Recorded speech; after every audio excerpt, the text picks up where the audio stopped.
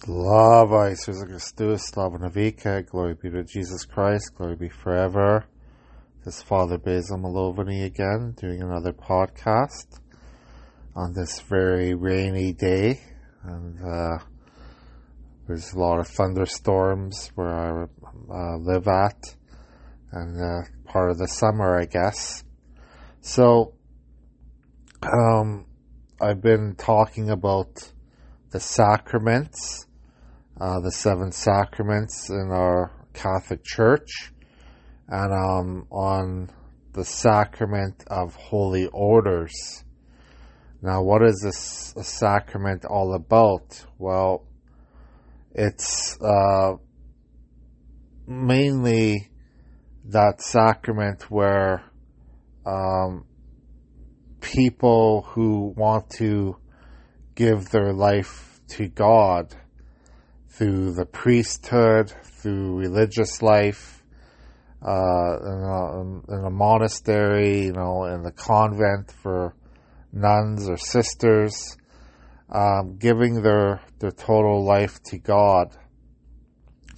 And this is a sacrament that has its roots right from the Old Testament, from the Jewish times, when God would call different men to be prophets, different men to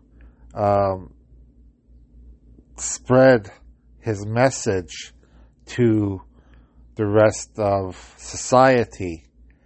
And, even you could look at when Jesus called Abraham to be the father of the Jewish nation, and for Abraham to move to a different country with his wife Sarai, or Abram, his name was Abram first, and Sarai, and then they changed their name. God changed their names to Abraham and Sarah.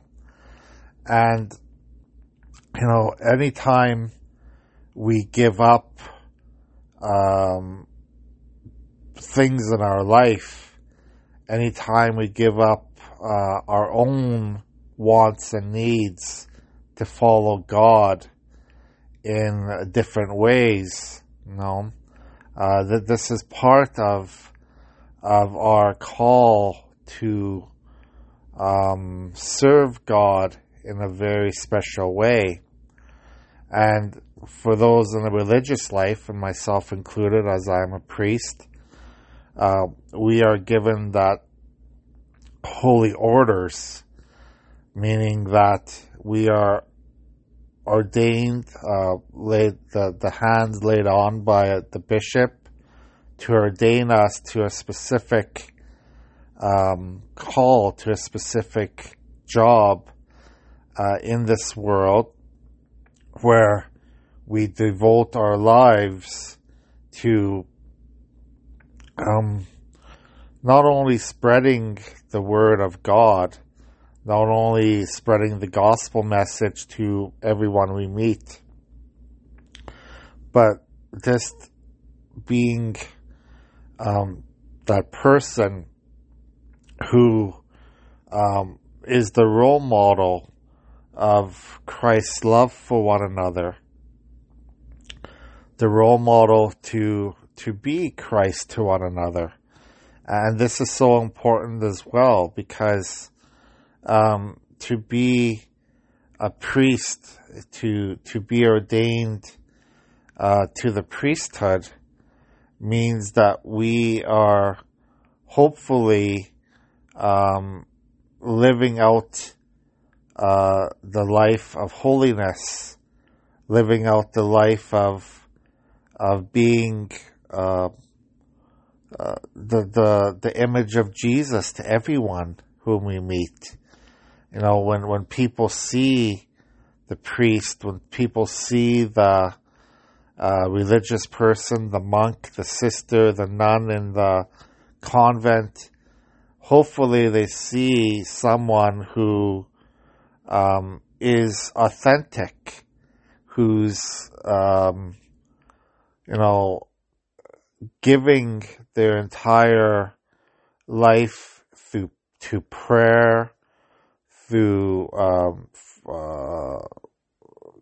kindness, through caring for one another, someone who loves their neighbor. This, like Jesus gave us that example many times in the gospel stories, where we have to love one another. And priests and those in the religious life must show love to one another at the most important times of their lives. And just, it's hard to follow a priest or someone who is religious. It's hard to respect them if they are not showing love, if they are not showing kindness and not showing mercy to one another. This is very, we as priests, we have bad days too, and we have times of struggle, and especially if we are married like myself, there's many issues in life that we go through, like anyone who's married.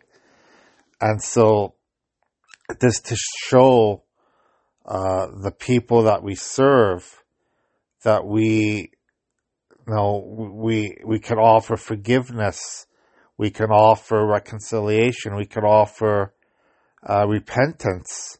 I think this is so important, because people we are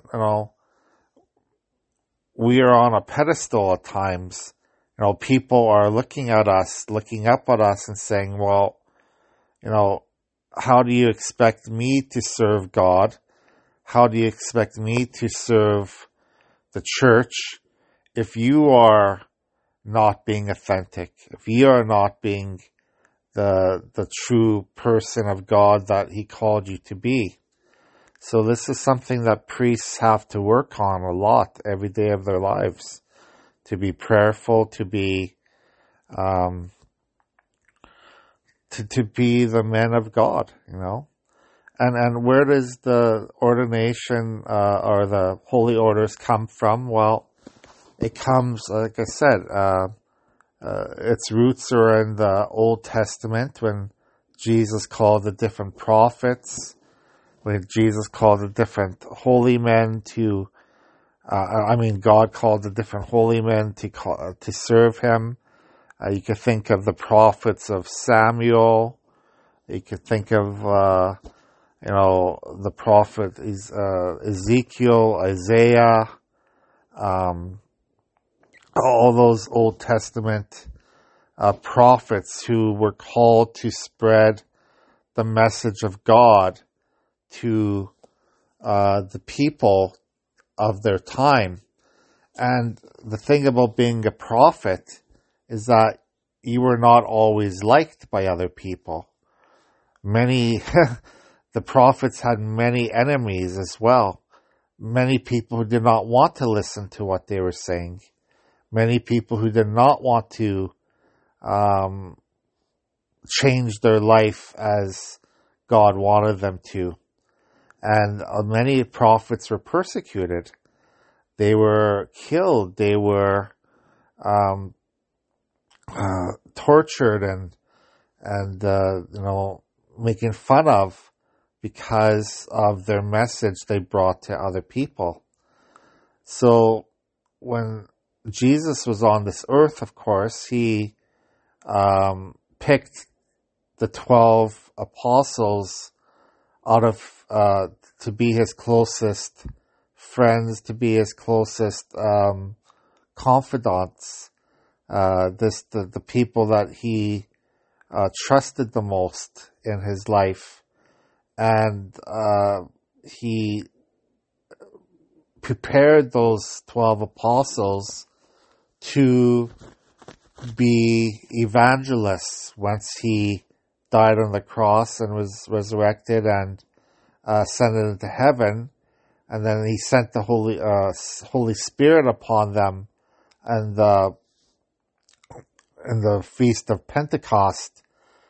And after the Feast of Pentecost, these apostles, these 12 apostles, became what we would think today as the first bishops, or the first priests of the church, where they would preach the good news, preach the gospel message. Since they knew Jesus, they lived with Jesus. They walked with Jesus for 3 years to learn everything about him and to learn what Jesus was all about. And of course, everyone except Judas. Judas was the traitor, and Judas betrayed Jesus and later hung himself. But they picked a new apostle after Judas hung himself, called Matthias. So Matthias became the 12th apostle instead of Judas. So anyways, these apostles, I talked about this in a previous podcast about the 12 apostles. They were sent out to different parts of the known world at that time, to the different parts of the Roman Empire, even into Africa, into Asia, to spread the message of Jesus to the people they met. And also to, one of the main parts of being a priest, besides preaching and besides talking about the Gospels, about the Bible, is to celebrate the Eucharist, to celebrate the celebration of the breaking of the body and blood of Jesus. And Jesus implemented the Eucharist, as I talked about in a podcast a few days ago, the celebration of the Holy Communion. Jesus instituted this at the Last Supper, where he told the apostles to commemorate his giving of his body and blood in the form of bread and wine. So now, when priests are ordained, that's one of their main purposes, is to celebrate the Eucharist with their congregation. And I've never understood why people think that priests can just celebrate the Eucharist by themselves. This is a community event. It was always celebrated with other people. Jesus celebrated with his apostles, and this is something that should not be celebrated solitary. When a priest, to me, it doesn't make sense for a priest to celebrate the Eucharist by themselves, because this has always been a community event. This is, what Jesus said: "Where 2 or 3 are gathered, I am there." 2 or 3. There's always got to be a group of people for us to celebrate the Eucharist. And when I as a priest, sometimes I get a little bit perturbed when people say, "Well, I don't need to be at church to be with you the Eucharist. You can just pray by yourself." Well, no, the Eucharist is a communal prayer. The Eucharist is a prayer where we pray together and we celebrate the breaking of the bread and wine, the breaking of the body and blood of Jesus together as a community, not by ourselves. Okay, so that's just my thought about the Eucharist, that it should always be people together to celebrate it, not the priest doing it by himself. All right. So, the priest who is ordained with the Holy Orders, he's gives that vocation to serve God all his life, to serve the church, to serve his bishop. So again, with the laying on of hands, it's called apostolic succession. So in our Catholic Church, we believe that the priests ordained today by the bishops have been ordained by previous bishops and so forth, all the way back to the apostolic, to the apostles' time. So we can trace our church and all the priests back right to the apostles, which is quite amazing to think about it, that the laying on of hands, the gift of the Holy Spirit upon us during the time of ordination can be traced all the way back to the apostles. So that's very, very interesting. So we give our lives to God and we take vows. Now, as a married priest, I still take the vow of obedience to the bishop. So the bishop who ordained me and all his future successors in the eparchy, in the diocese I am at, I promise to serve them, to be obedient to them, and to listen to them. This is why priests have to be obedient to the bishops that they are under. And, what does obedience mean? Well, we pray and hope that the bishops always make the right decisions for their eparchy, for the people they serve, and they put the priest in a situation where he is going to use his skills. He's going to use his God-given skills to serve the people as best he can. So when the bishop places a priest in a certain parish, in a certain town, or a certain city, I'm a teacher by trade as well. So, if the bishop uses his skills to teach, the priest to teach in a school or to do whatever else needs to be done in the eparchy using a certain skills, we trust that the bishop will use the priest's skills in a positive manner to serve the people of his area. So that's one part of the priesthood, is the vow of obedience. Now, because I am a married priest, the vow of poverty and the vow of chastity is a little different, because I have a family to support. So I work for a living. I get paid and have to support my family. It's a little different than celibate priests who don't have families, who are not married, and don't have their families to support. And the same with the chastity. Obviously, because I'm married, it's a little different. Celibacy is not included in my vows because I am married and, have a marital relationship with my wife. So, but still, I have to practice being chaste and being, true to my wife, and to be true to my marriage vows. So that's another part of my priesthood that might be different than other people's priesthoods.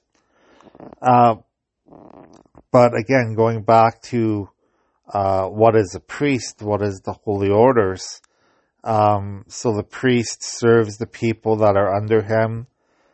He gives his vow to God to serve under the bishop that he's under, and to be obedient to the bishop, listen to the bishop's words, and to go where the bishop places him.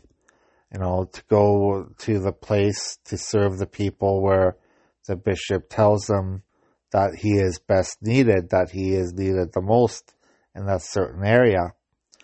And the priest's duties are, I talked about this again in a different podcast if you want to listen, a few weeks ago. The priest has the duty, of course, to be like Jesus to the people he serves. I think that's the easiest way to say it. We have to be like Jesus. We have to show love. We have to show forgiveness. We have to show mercy. We have to show understanding.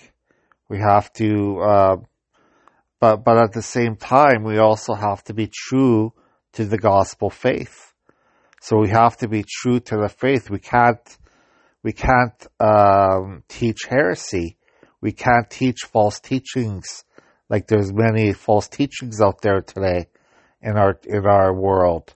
So we have to be true to the tradition of our faith, to the magisterium, to the deposit of faith in our Catholic Church.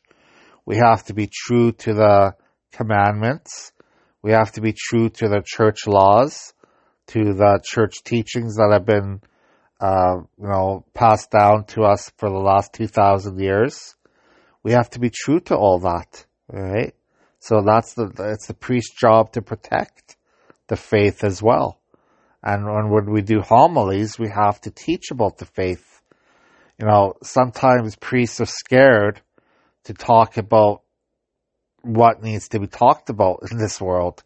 That sometimes the world needs to hear the message that Jesus wants us to pass down. And that message sometimes is that we are sinners, that we need to repent, that we need to smarten up in our lives and become better Christians. Sometimes we have to learn that as well, So that's the priest's job as well. Not only to show love and forgiveness, but to teach about the truth of the faith. That is part of the priest's job. So, as I said at the beginning of this podcast, it's not just priests that celebrate their vocation to holy orders to serve God. There's people in the religious life as well, monks and brothers and nuns and sisters, deacons, and of course bishops are those that are priests that are made bishops of different dioceses and eparchies in our world. And then, we can go up, sometimes I'll talk about the hierarchy of the church, where we go right up to the Pope of Rome. And then there's patriarchs, and there's archbishops around the world, cardinals, and they all have special roles in the church, in the hierarchy of the church, to protect the faith of that Jesus gave to us. Okay, so like I said, so there's nuns, there's those in the religious life who also play a big role in spreading the word of God to society. So nuns and brothers and monks have specific roles. They live a life of prayer. They live a life of holiness and service to one another. So that's another thing that we have to remember. All priests and all religious serve one another. We are servants of God. This is why we call ourselves servants of God, to serve the needs of others. So important to remember.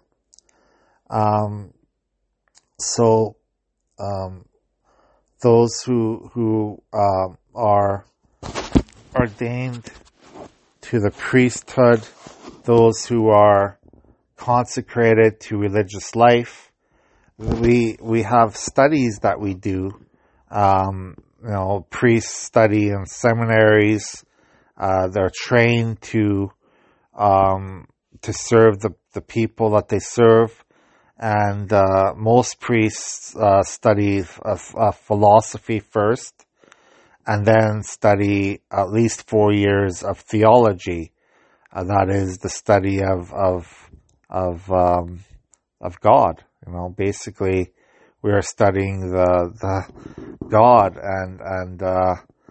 and learning about our faith. This is what we study at seminaries, and that's so we could pass it on to the people we serve. And then there's other priests, of course, that go further through their studies, and they can become canon lawyers. They can study the canon law. They could study different parts of our faith. They can study in more detail about church history or about the hierarchy. So there's many things that priests can do to study, or study about family counseling or family. Psychology is also probably more and more becoming common for priests to study, because when we have to deal or listen to people who have family problems, it's good to have some psychology background as well to know how to listen to these people who are coming to us with their many issues in life. I'm not saying every priest has to be a psychologist, but it is certainly good to have some of that background.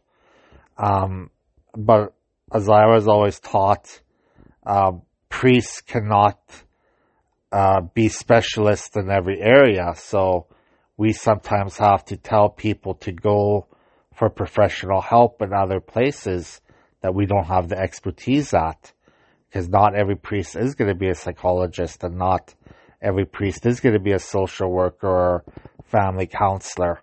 So it's important for us to remember that priests cannot solve all the problems in the world.